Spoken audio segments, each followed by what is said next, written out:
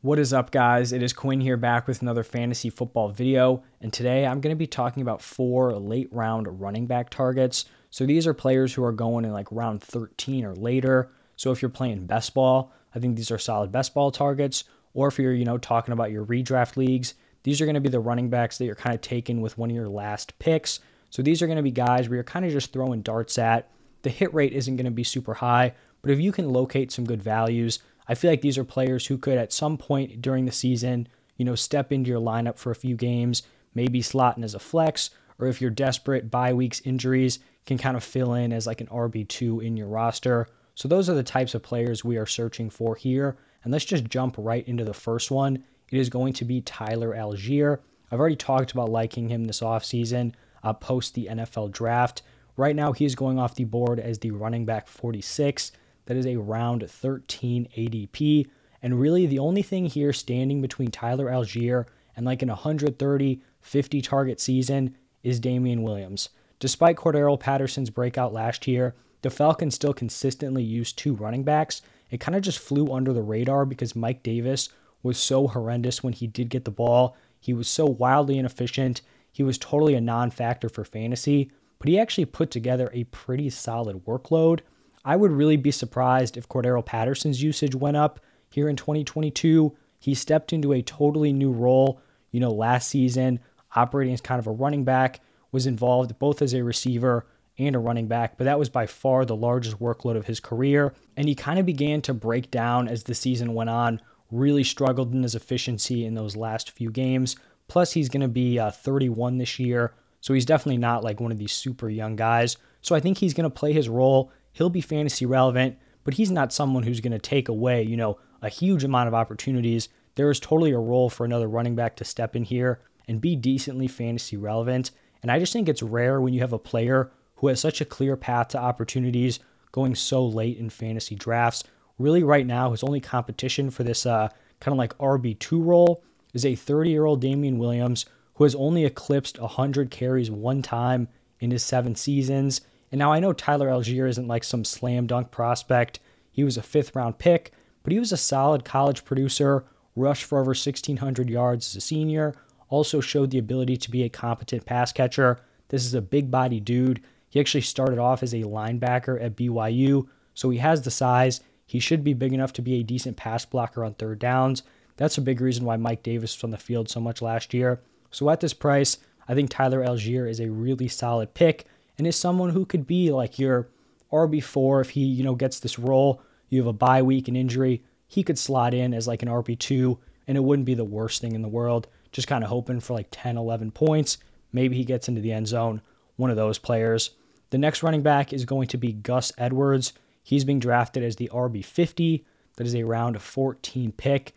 And just being honest here, he's never going to be a high ceiling guy, basically because the Ravens just do not throw to their running backs. But he is currently lined up to be the running back 2 for the Ravens. This is a run-heavy offense that consistently utilizes 2 backs. This isn't like a workhorse situation where Gus Edwards is just purely a handcuff. He has some week-to-week upside, or not some crazy upside, but he can slot in, give you, 10 points if you need it. Gus Edwards has rushed for at least 700 yards on 5 yards per carry or higher in all 3 of his NFL seasons. So there's some solid consistency there.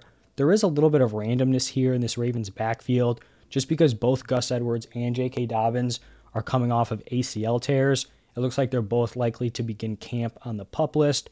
So we don't know exactly when these guys are going to be ready, but if they both return to full health, I expect Dobbins to be the clear number 1, Gus Edwards is number 2. But this is a team that really likes to use 2 running backs.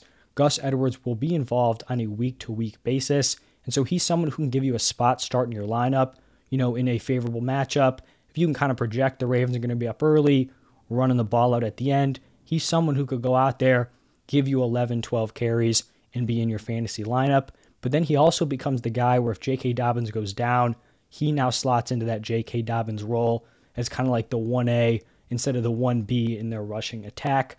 So I like Gus Edwards here in the 14th round. Now moving on to round 15, this is where I have Ty Davis Price. He's going off the board as the RB51. Like I mentioned, around 15. And just the more I think about this 49ers backfield, the more I just think it is going to be a committee this season. Even though we saw Elijah Mitchell have a very strong rookie year, the 49ers still felt the need to go out, draft a running back in the third round. And when you're looking at Elijah Mitchell and Ty Davis Price, kind of as players, their running styles are very different. Mitchell's the smaller back, 5'10", 200 pounds. He's more successful rushing to the outside, whereas Davis Price is the much bigger guy, 6 feet tall, 220 pounds, more of an up-the-middle runner. So if Deebo Samuel no longer wants to play like that running back, wide receiver hybrid, carries are going to open up. They really like to give Deebo valuable touches in the goal line. I could see Davis Price stepping in, getting some of those goal line opportunities since he is the bigger guy. You'd assume he would be better on the goal line, so he could have some week-to-week touchdown upside. And then if we know anything about the 49ers running back usage, it is typically pretty erratic. Heading into last year, no one had any idea that Elijah Mitchell was going to turn into the guy. Obviously, it helped that Raheem Mostert went down. He probably wouldn't have been the guy if Mostert was healthy. But this was a team where everyone thought Trey Sermon could have potentially been the RB1. At worst, he was going to be like the RB2. Trey Sermon was nowhere to be found. Really, the only time he even got into games was when they were like totally forced to do so. When Elijah Mitchell was out, they already had Raheem Mostert down. So you just don't know what is going to happen with this 49ers offense. We saw it at the wide receiver position.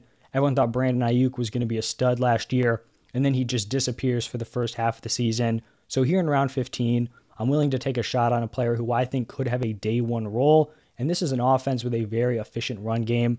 So that's why I like Ty Davis Price here in round 15. And now the fourth and final deep running back target is going to be Marlon Mack.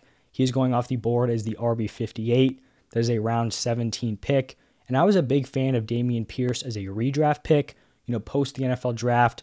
Once I saw he landed here on the Texans, but his price has kind of continued to rise.